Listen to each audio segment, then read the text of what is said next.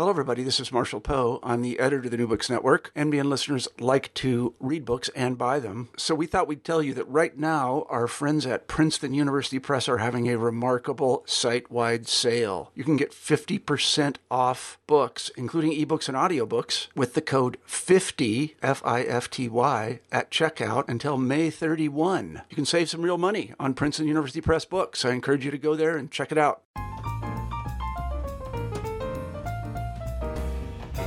My father has this personality quirk that drives me crazy. Whenever and wherever he travels, no matter how far, he refuses to reset his watch to the local time.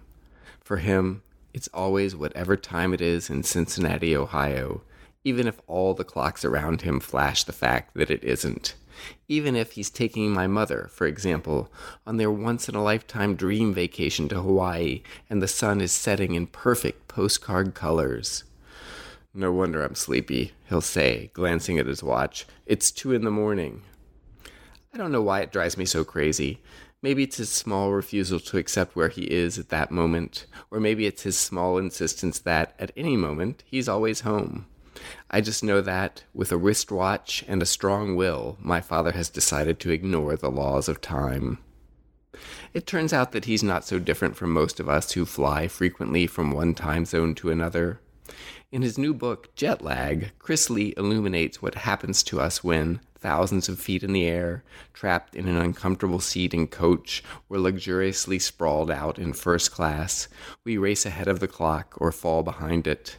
Suddenly the sun shines when it shouldn't, or the night comes too soon, and we're out of sync, not only with time, but, it can seem, with the world around us, even with ourselves. We're jet-lagged. And, as Lee cleverly shows, we're experiencing much more than an inconvenience. We're experiencing something like modernity itself, where time, technology, and our global condition are not only made evident, but also, as we stagger off our flights, exhausting. Chris Lee, welcome to the New Books Network. Thank you. It is great to have you on the show. You are the author of Jet Lag. It immediately gets a rile out of people. Nobody is indifferent to jet lag, which I think is one of the virtues of the book. It's definitely, it definitely gets one's attention. So I do have a question to start you off with. Imagine, let's do a hypothetical. Imagine that somebody has downloaded this podcast to pass the time from a flight from New York on the way to London or to Cairo or something like that, right? And they want to kill 45 minutes. They thought that this would be the perfect thing to listen to because they're about to experience it. What would you want them to start thinking about? Gosh, that's a huge question in many ways. I don't know if a podcast, at least this podcast, even though it's on jet lag, might be the best thing to listen to. And what I mean by that is, I don't know, when I get off, a plane, or if I'm recovering from a long jet flight, I like to, listen to music or, do something that doesn't require a lot of intellectual energy. So, whereas, with this book, I actually try to add intellectual content to the experience of jet lag. Yeah, so you mentioned that there are all these guides out there about how to beat jet lag or the science of jet lag, but you're not interested in doing that. So what is it you're interested in doing? Yeah, I'm not interested in that at all. I should say that at the outset. This is definitely not a self-help book, at least a conventional self-help book. I mean, it's designed to, basically have readers think about jet lag in a new way. And so I approach it through a cultural studies mode. And, that's not to say that there isn't science and some discussion of, ways to recover from jet lag and so forth. But the main point of the book is to think about jet lag, not just as jet lag in and of itself, but also to think about it as symptomatic of broader conditions of globalization, the acceleration of modern life, our relationship to technology. So I see jet lag as a way of, getting at all these things at once. So it's an eccentric book. And, I should say too, I try to make it funny, though my sense of humor is sometimes dark and not too dark, but it's subtle. But it's the kind of book that, I asked this question at the start that's both serious and an attempt at humor about, is there a philosophy to jet lag? Can we think about, the experience of jet lag? That is to say, our biological clocks being out of joint with our surroundings. Even though that's often temporary, does that tell us something about what it means to be modern? And once again, our relationship to time, our relationship to technology, and we see extensions of jet lag in different ways. What I mean by that is, people talk about social jet lag or cultural jet lag. There's another writer who's a former pilot. He talks about place lag. That is to say, we go someplace and we still feel the effects of the place we started out from. So the point being that, there are all these ways in which I think in modern life and present day life that talk about or speak to these moments of disjuncture, at times enabled through technology, like getting on a plane and flying somewhere far away, but also, moments of disjuncture, for example, with how, we rely on our iPads and iPhones so much that we stay up late at night. We, lose touch with celestial time and pay more attention to, quote unquote, mechanical time. And so there are all these things, there are all these ways in which technology disrupts our biological clocks and our, ordinary rhythms. And I think that kind of disruption can be traced back to jet lag. So there, I just said a lot. But the point is that the book, just to tie this up for the moment, this is what fascinates me about jet lag, is that when I started writing this book, I wasn't quite sure where it would take me, so to speak. This book about jet lag, this book about travel, I wasn't sure where I'd arrive at. But, one of the things about doing this book is that it did open up this world of time, technology, and the human body. And if anything, I found that I had a lot more to say, that I sort of had to let some things go and not include them in the book, simply because the book series itself has a certain word limit, and I just couldn't say everything I wanted to say. But again, the point being that I had a lot to say about those. So let's jump in with time, right? The poor soul who might be on the flight might be thinking, oh, I'm going to gain a few hours, I'm going to lose a few hours, or it's going to be night and it should be day, or day and it should be night. What is that beyond I'm out of sync? I've just got to catch up. I gotta catch up. I gotta push through. You mean, how do we think about time? Or yeah. I'm just kind of curious. I have to set my watch back a little bit.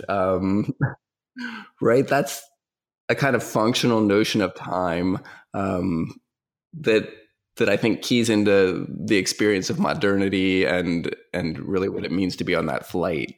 Yeah. Well, this is opening up, a huge question and conversation. But this is something I touch upon in the introduction. I have a couple of, quips that I make in the beginning. Like I say, to be modern is to know what time it is.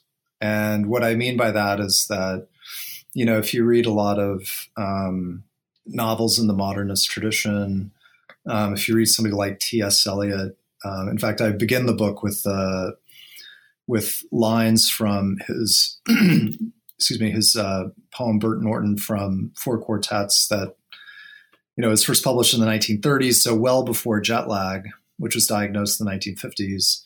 But nonetheless, I start with T.S. Eliot because, his meditation on time in Burnt Norton speaks to how, time and concern for time and a consciousness of time, I think, is a very modern thing, a very modern experience. And, there are novels by Virginia Woolf and William Faulkner and James Joyce that also deal with issues of time, like The Single Day, the epic of The Single Day. And so anyway, I start the book, thinking about that and sort of saying that jet lag is part of this broader landscape, part of this broader set of concerns about time that we see during the modern period, that we see actually, and again, I talk about this in the book, going back to the late 18th century and, the revolutions of France, the United States and Haiti are all about, starting this new modern period. And, with that, it's not just the start of modernity, so to speak, but also the start of modern electoral cycles, term limits. There's a new notion of political time. So, I'm sort of digressing here, but the point is that, again, I try to use jet lag. I try to situate jet lag within this broader landscape, cultural and political landscape, historical landscape that involves concerns about time. But then I go from there to, sort of, if that's the case, then to think about, well, how does jet lag fit into a philosophical tradition? And what I mean by that is that, time has always been a subject of philosophy. And when I say philosophy, I mean, going back to, ancient philosophy. St. Augustine was concerned about time and eternity. Jumping to the 19th century, Marx and Hegel are concerned about time. Of course, they're dealing with, questions of modernity. But then also Bergson, Heidegger, and Sartre and other 20th century philosophers, are also dealing with questions of time. And some of them, like Levinas, he talks about time in his work, but in a somewhat facetious way, at least to me. It's there's sort of a dark sense of humor there too, where he talks about insomnia as being, the ultimate state of being conscious. So, I think he's being serious there, but also, tongue in cheek as well. So anyway, the point being, with all these philosophers from the ancient period to the present, raising this question of what is time and its relationship to consciousness and being, how does jet lag fit into that? So in that instance, I'm also being, serious, but tongue in cheek as well. But, to pick up, just to go in a slightly different direction, I realize I'm talking a lot again, but to pick up on your question as well, another quip I have in the introduction, I say that jet lag is time travel without the charisma. And I mean, I thought that was funny, but who knows? Anyway, the point being that, I think jet lag is, it's a kind of time travel. And maybe we don't think of it that way because when we land, we don't think, oh, wow, that was so awesome. In fact, we often land and think, gosh, get me to a hotel. I need to take a shower. I need to crash. I need a drink, whatever. And, but, when you travel from New York to London or God help you, go from New York to Singapore or something, it's, you're going across time zones. You end up in a different time and place. And so there's that experience of traveling forward or backward in time. And I think that jet lag in that sense, sort of denaturalizes or demythologizes the, fantastical quality of time travel. That is to say that, jet lag, or excuse me, time travel in literature, whether it's H.G. Wells or, examples in film like Back to the Future or The Terminator, these examples of time travel are often, seen as, miracles. They're fantastical and so forth, whereas jet lag is just ordinary. In fact, another line in the book, I say that, time travel is about correction. Or, excuse me, gosh, now I can't even remember what I wrote. Let me just correct that quickly because I have it in front of me. But time travel is about, I just want to get this one line. Yeah, most people think authors know that authors know their books forwards and backwards. And I've had people come up quote passages, and I'm like, who's that from? Who wrote that? Well, I mean, you're a writer as well. I mean, it's funny about, let me just have a slight tangent about writing. It's funny for me when I write something, it's such an intense experience, especially, as you get to the end and you're correcting proofs and all that. And then, you remember your book, like at a microscopic level for like maybe, 1 month to 6 weeks. And then I find there's like, what I imagine to be similar to a postpartum depression. You just sort of move away from the project and I forget like what I said in a book. Anyway, that's just part of being a writer, I guess. But the line that I wanted to read is, I'm just reading directly from my book. I say, time travel is traditionally about repair. Jet lag is about disrepair. So what I mean by that is that, in works of fiction, time travel is about, repairing something. Like we go back into the past, like in Back to the Future, going back into the past to prevent something from happening.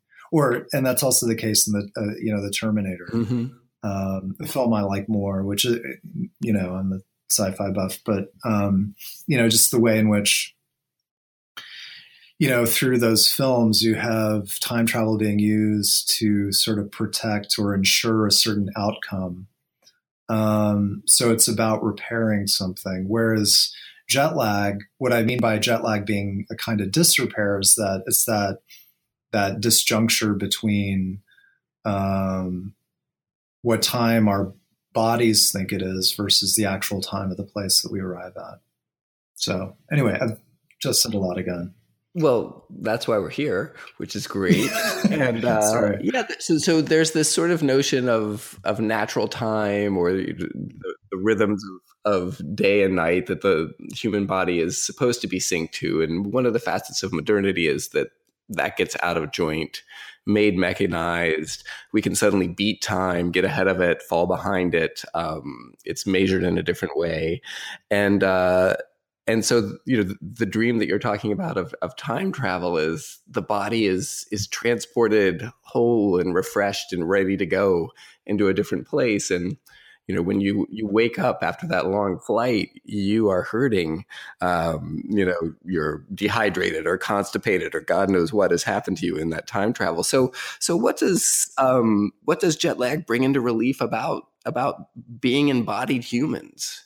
Well, I mean, I think it, points to our human limitations.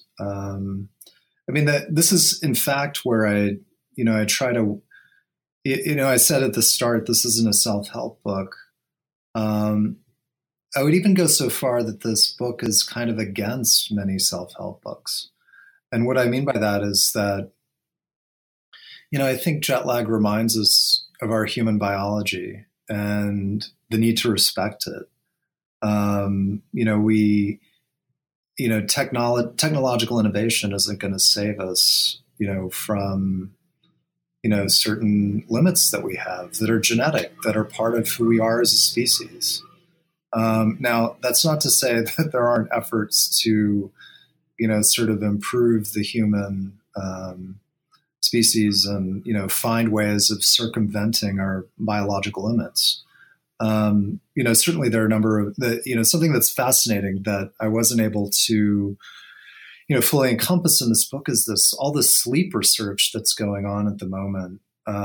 There's a lot of work, trying to understand sleep as a human condition and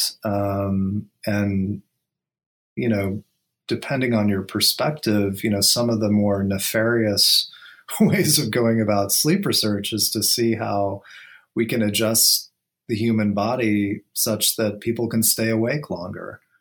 And I say nefarious in part because there's another scholar, much more important and senior to me, named Jonathan Crary, who actually teaches art history at Columbia.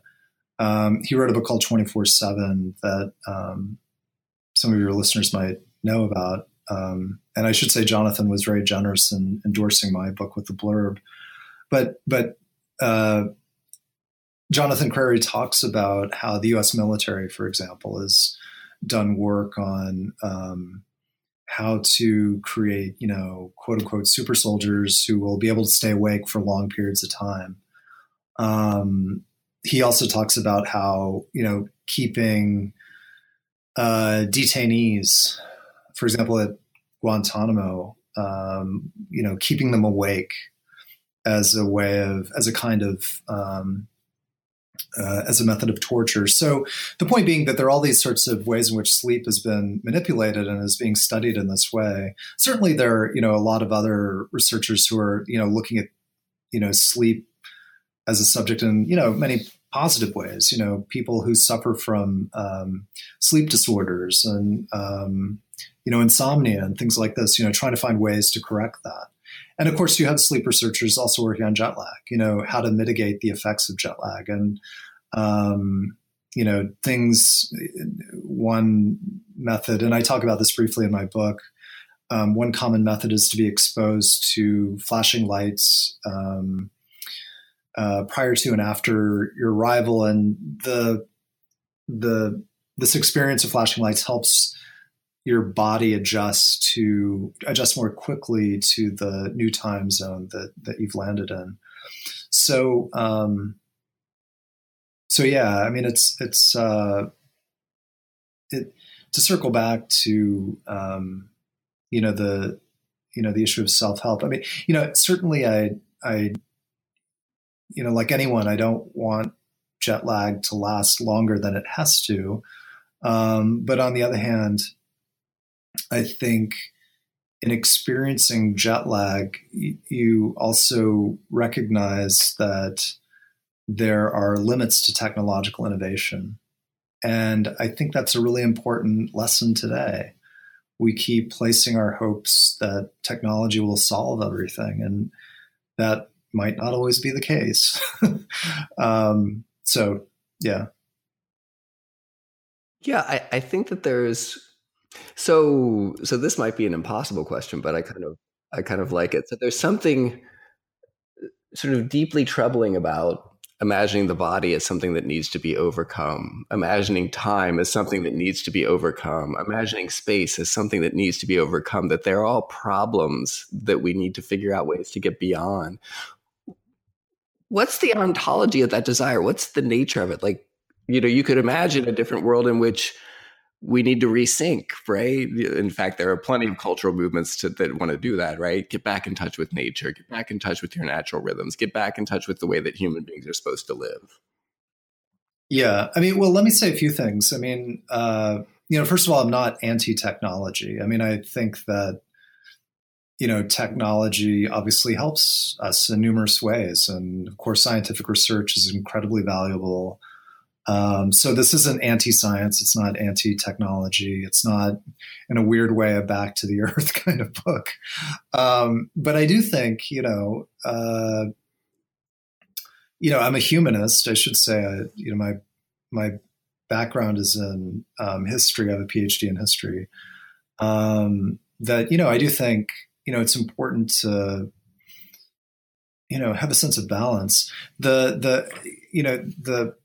I will say too that it's not, at least to me, it's not in the foreground, but I think a careful reader of my book will also grasp the political message of the book. There is a political message in this book, actually. And the message is basically about, global capitalism. I think that, in the global capitalist system that we live in, that, there are these constant demands for, labor productivity, working late hours, working on the weekends, doing things faster. The internet has, been great in many ways in terms of communication and exchange of information, et cetera, but it's also, placed a lot of demands on our work life. It's a good example of how, technology has been beneficial, but also perhaps eroded, the leisure time we have in our lives. And it's even affecting, the number of hours of sleep we might be able to get at night. So, I chalk it up to, global capitalism and sort of the demands it places on us. So, if there's a villain in my book, it's that. and I try to, get, and again, it's not like a manifesto or, trying to get people against global capitalism or anything, because, global capitalism can also be a good thing in some ways. But it is trying to, bring attention to this, that, this acceleration that we're experiencing. And, I'm not the first to talk about this, not only Jonathan Crary, but, there are a lot of people who, journalists and increasingly scholars who talk about quote unquote accelerationism, which is basically kind of a jargony word for talking about, just how the world is, just moving faster. The demands are increased, the expectations for, work output and higher consumption are just happening faster. And they're different, without getting too academic. We could talk about it further if you like, but without getting too academic, there are different approaches to this phenomenon. And, whether it's a positive, whether it's a negative. And basically in this book, I critique it and say that, it's eroding something as basic as the hours of sleep we get. And I think that will have, very negative effects, not just in terms of, exhaustion levels, but that in turn affecting our physiology. So through jet lag, we get something like an intimate physical experience of global capitalism. Yeah. Yeah, exactly. Yeah, that's it. Exactly. The basic point is that, I realize, but this is a good example of the book, again, using jet lag as a way of getting at these larger issues. So the point being that jet lag is, it's kind of microcosm, I think, of this broader predicament or problem of acceleration in our lives today. Well, let me ask you an historical question then, given that that's your training. So take us back to the moment where human beings decide to name this phenomenon. What are the historical conditions out of which we suddenly get this term, right, which is a fusion of other terms? Yeah, so the term jet lag is a portmanteau expression combining two expressions, jet set and time lag. And basically, the term itself started to be used in the mid-1960s. It wasn't, it wasn't a term that came from some profound thinker.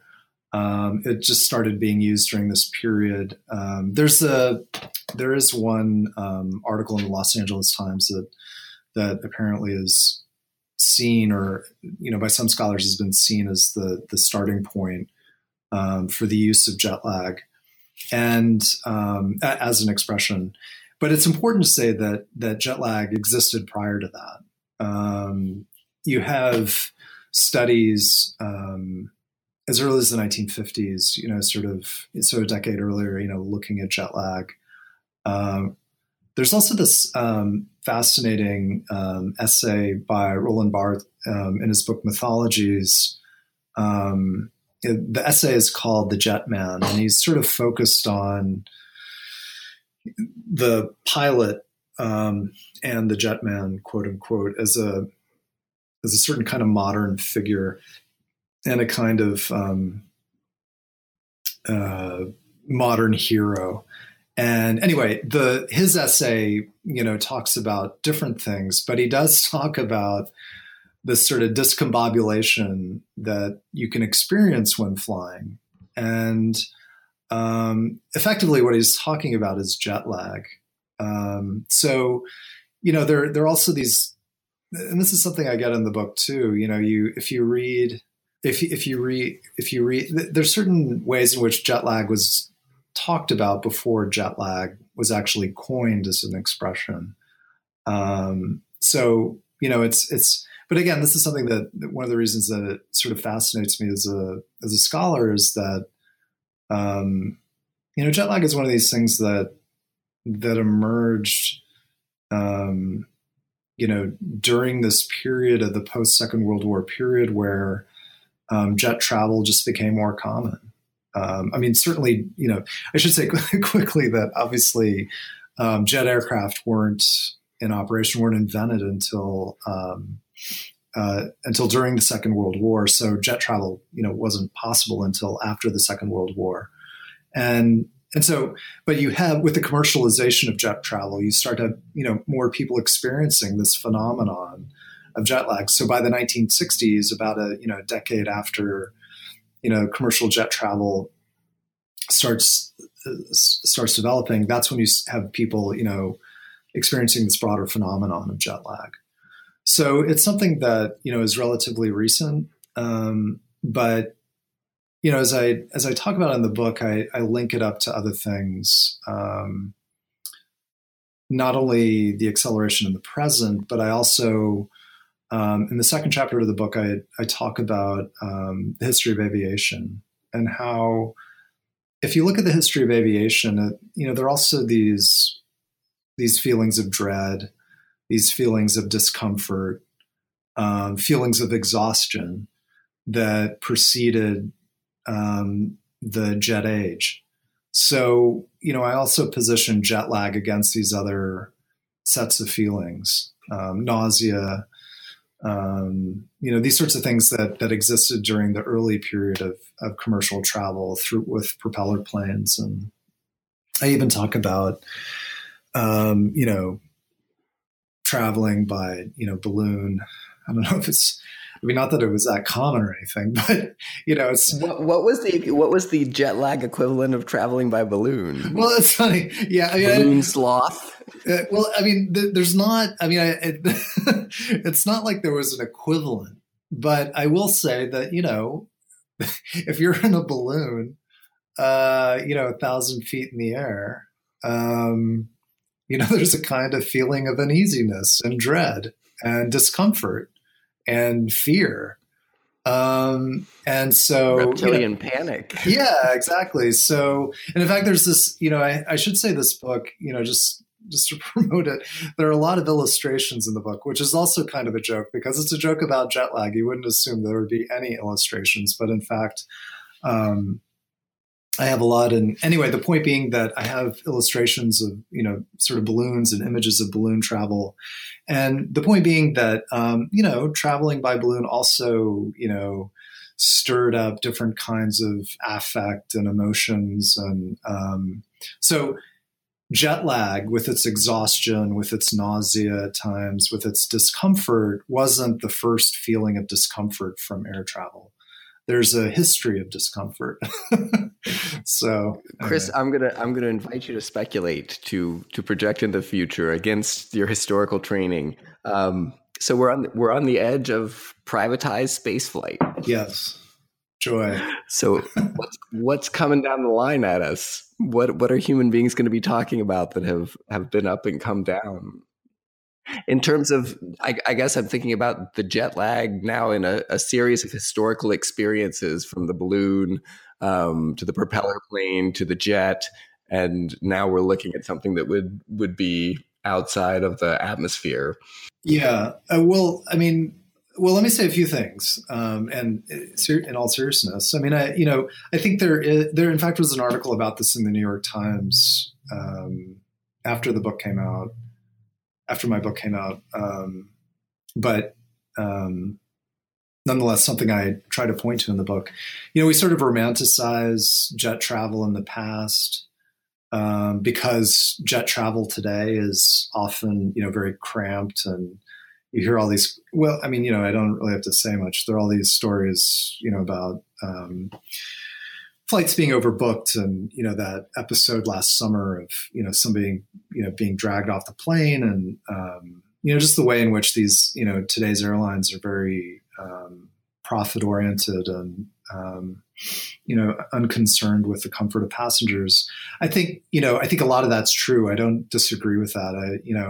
And maybe I should say that I love to travel, but I totally get all the discomfort. I travel coach. I'm not I think I've traveled first class maybe a handful of times, and purely by luck. But having said that, it's not as if air travel was better, prior to this period. Certainly during the propeller era, you had, cabins that weren't, weren't well insulated, could be very cold, could be, and flying at a lower altitude, with greater turbulence. It should be said that, during the 60s and 70s, people could smoke on board. In fact, I remember that. I've been traveling, I traveled, it's something I talk about in the book. I traveled at quite a young age. And I remember, there being smoking sections on a plane. And I mean, literally, there's nothing dividing the smoking section from the non-smoking. So, the point being, there are other kinds of discomfort. So, having said all that, I mean, I think that, gosh, certainly things like jet lag, I think airlines are attentive to. And, you have airlines like, I took a Virgin Atlantic flight once and recently, and they had, sort of a shifting light. I'm sure some of your listeners have experienced this, sort of shifting light patterns in the cabin that are designed to relax and adjust people to a new time zone. There are things like that airlines are experiencing or experimenting with.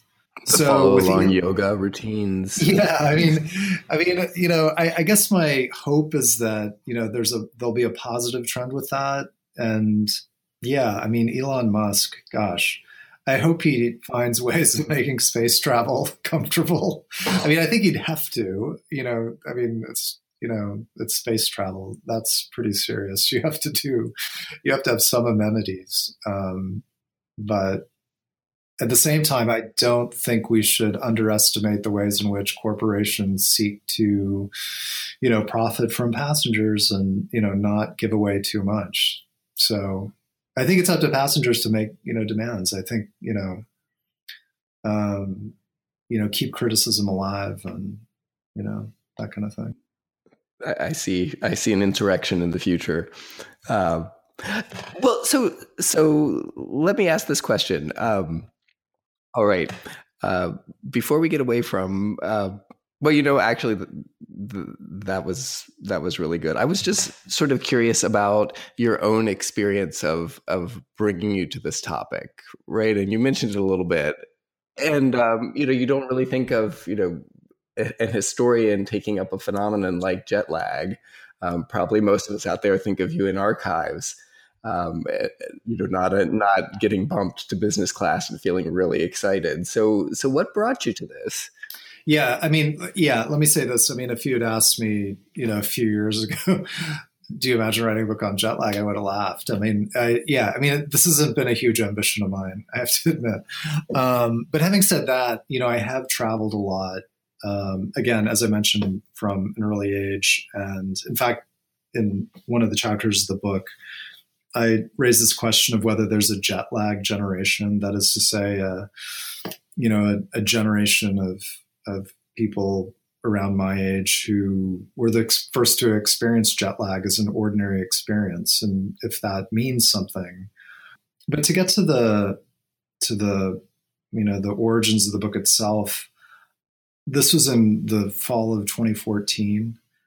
I saw an ad on the webpage of the Los Angeles Review of Books, mentioning this series with Bloomsbury called Object Lessons. And it was being edited by these two scholars, Christopher Schaberg, who has a PhD in comparative literature, and then Ian Bogost, who's done a lot of work on, I think his PhD might also be in comparative literature, but he does a lot of work on games and that is video games and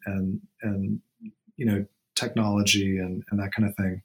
So anyway, they're the series editors of this of the book series that Jet Lag appears in. So anyway, so I saw this ad. I clicked on the ad, and it took me to a submission page, and I just thought it was a cool series. And the first thing that popped in my head was jet lag.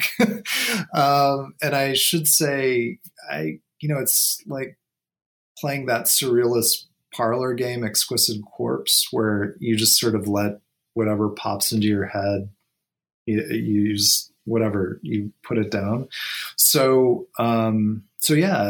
jet lag was something that immediately came to mind. I filled out the form, it was electronic, submitted it without expecting any kind of response. I didn't put a lot of effort into it because I didn't think I'd get a response.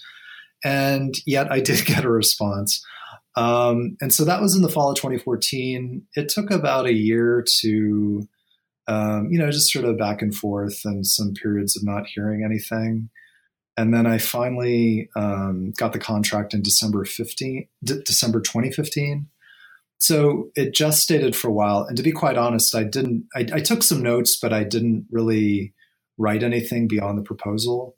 So from December 2015 until about January 2017, so, 12-month period, that's when I really, set to work and wrote the book.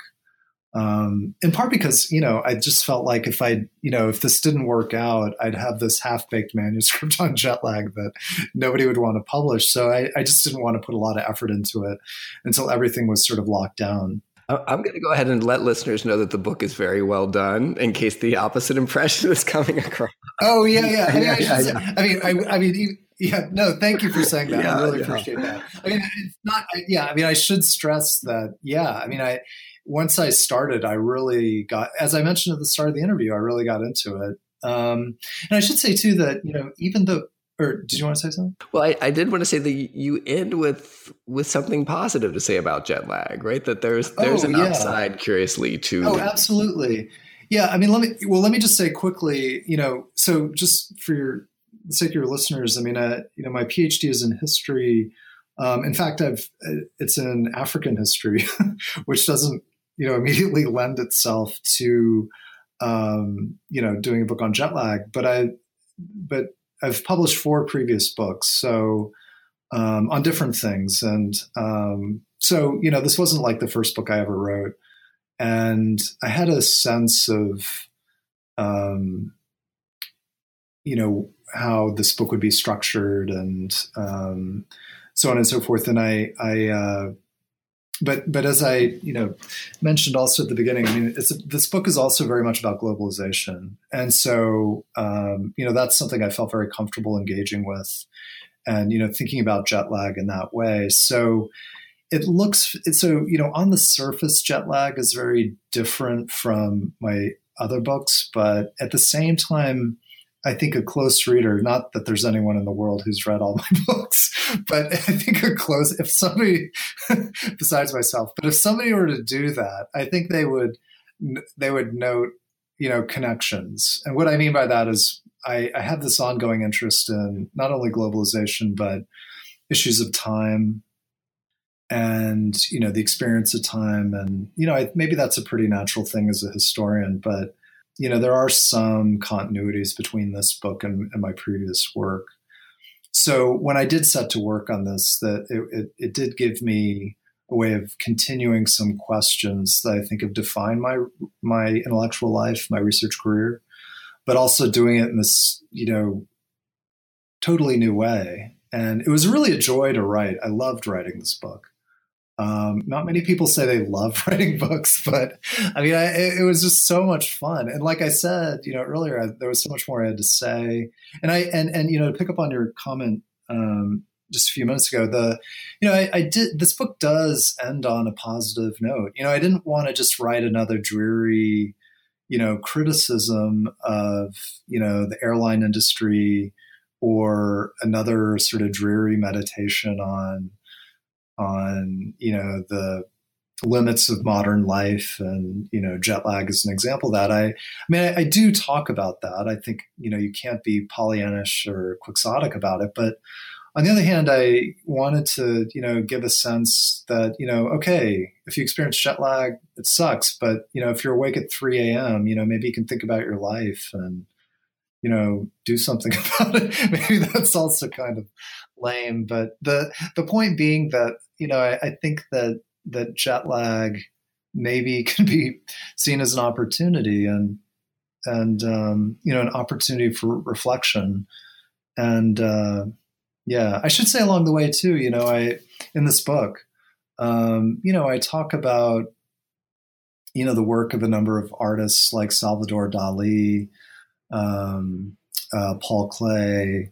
I talk about movies like Lost in Translation, Frances Ha with Greta Gerwig, Solaris, Alien, Up in the Air. So I have all these cultural references to, enliven the text and talk about jet lag in different ways. The logic of the book is very associative as opposed to a typical academic argument that's, lockstep heading towards some, conclusion. Yeah, I think it's as you mentioned in the book itself, it's essayistic and very much so. The early essayists, when they emerged, they distinguished themselves from scholars by claiming that they just paid attention to the good stuff. And I think that's what happens here. Well, what are you working on next, Chris? Where is this leading you? It's a great question. In truth, I have some other projects that are more related to my field of specialization. I have, it might sound random in relation to jet lag. I've been doing a lot of work on this South African writer and activist named Alex Laguma. He was an anti-apartheid activist, and he had this really interesting life, and he died in exile in Cuba in 1985. And I'm putting together a collection of his essays and writings. It's actually quite a big project. It's about 130,000 words. It's very big. I'm almost done with that. I am also working on sort of a teaching book, a reader on racial thought in Africa. So it's also, speaking closely to my other research interests and, looking at the work of people like Chinua Achebe and Wole Soyinka and Nuruddin Farah and others. But connected to jet lag, I haven't, fully departed, so to speak, from that interest. And in working on this book, not only did it, provide me with a new way of thinking about modernity and globalization and time, but I was also thinking a lot about travel writing and how travel writing is, often very cliched, about the innocent going abroad and having an epiphany and some sort of quote unquote exotic culture and then returning. I'm not the first to make that critique, but I've been thinking about doing something in relation to travel writing. And I should say too, where I would be the traveler. In other words, it's not like a critical analysis of travel writing, but experimenting with travel writing further myself. Some of which there's a part of jet lag. Just to let your listeners know, there's a part of jet lag where I talk about being deported for a very minor reason. I'm not a hero by any means, but being deported and the experience of that. And anyway, I just think there are all these stories of travel that don't get written about, and I'm interested in exploring that further. So I hope jet lag won't be my last book on air travel or travel more generally. I like the idea of a work of travel writing that exposes its repressed underbelly. Yeah, exactly. Chris Lee, thank you for being on the New Books Network. I hope you'll come back to us when you've written that book. Yes, no, thank you. It's been great. Thanks so much. My name is Eric LeMay, and you've been listening to an interview with Chris Lee, author of Jet Lag, on the New Books Network.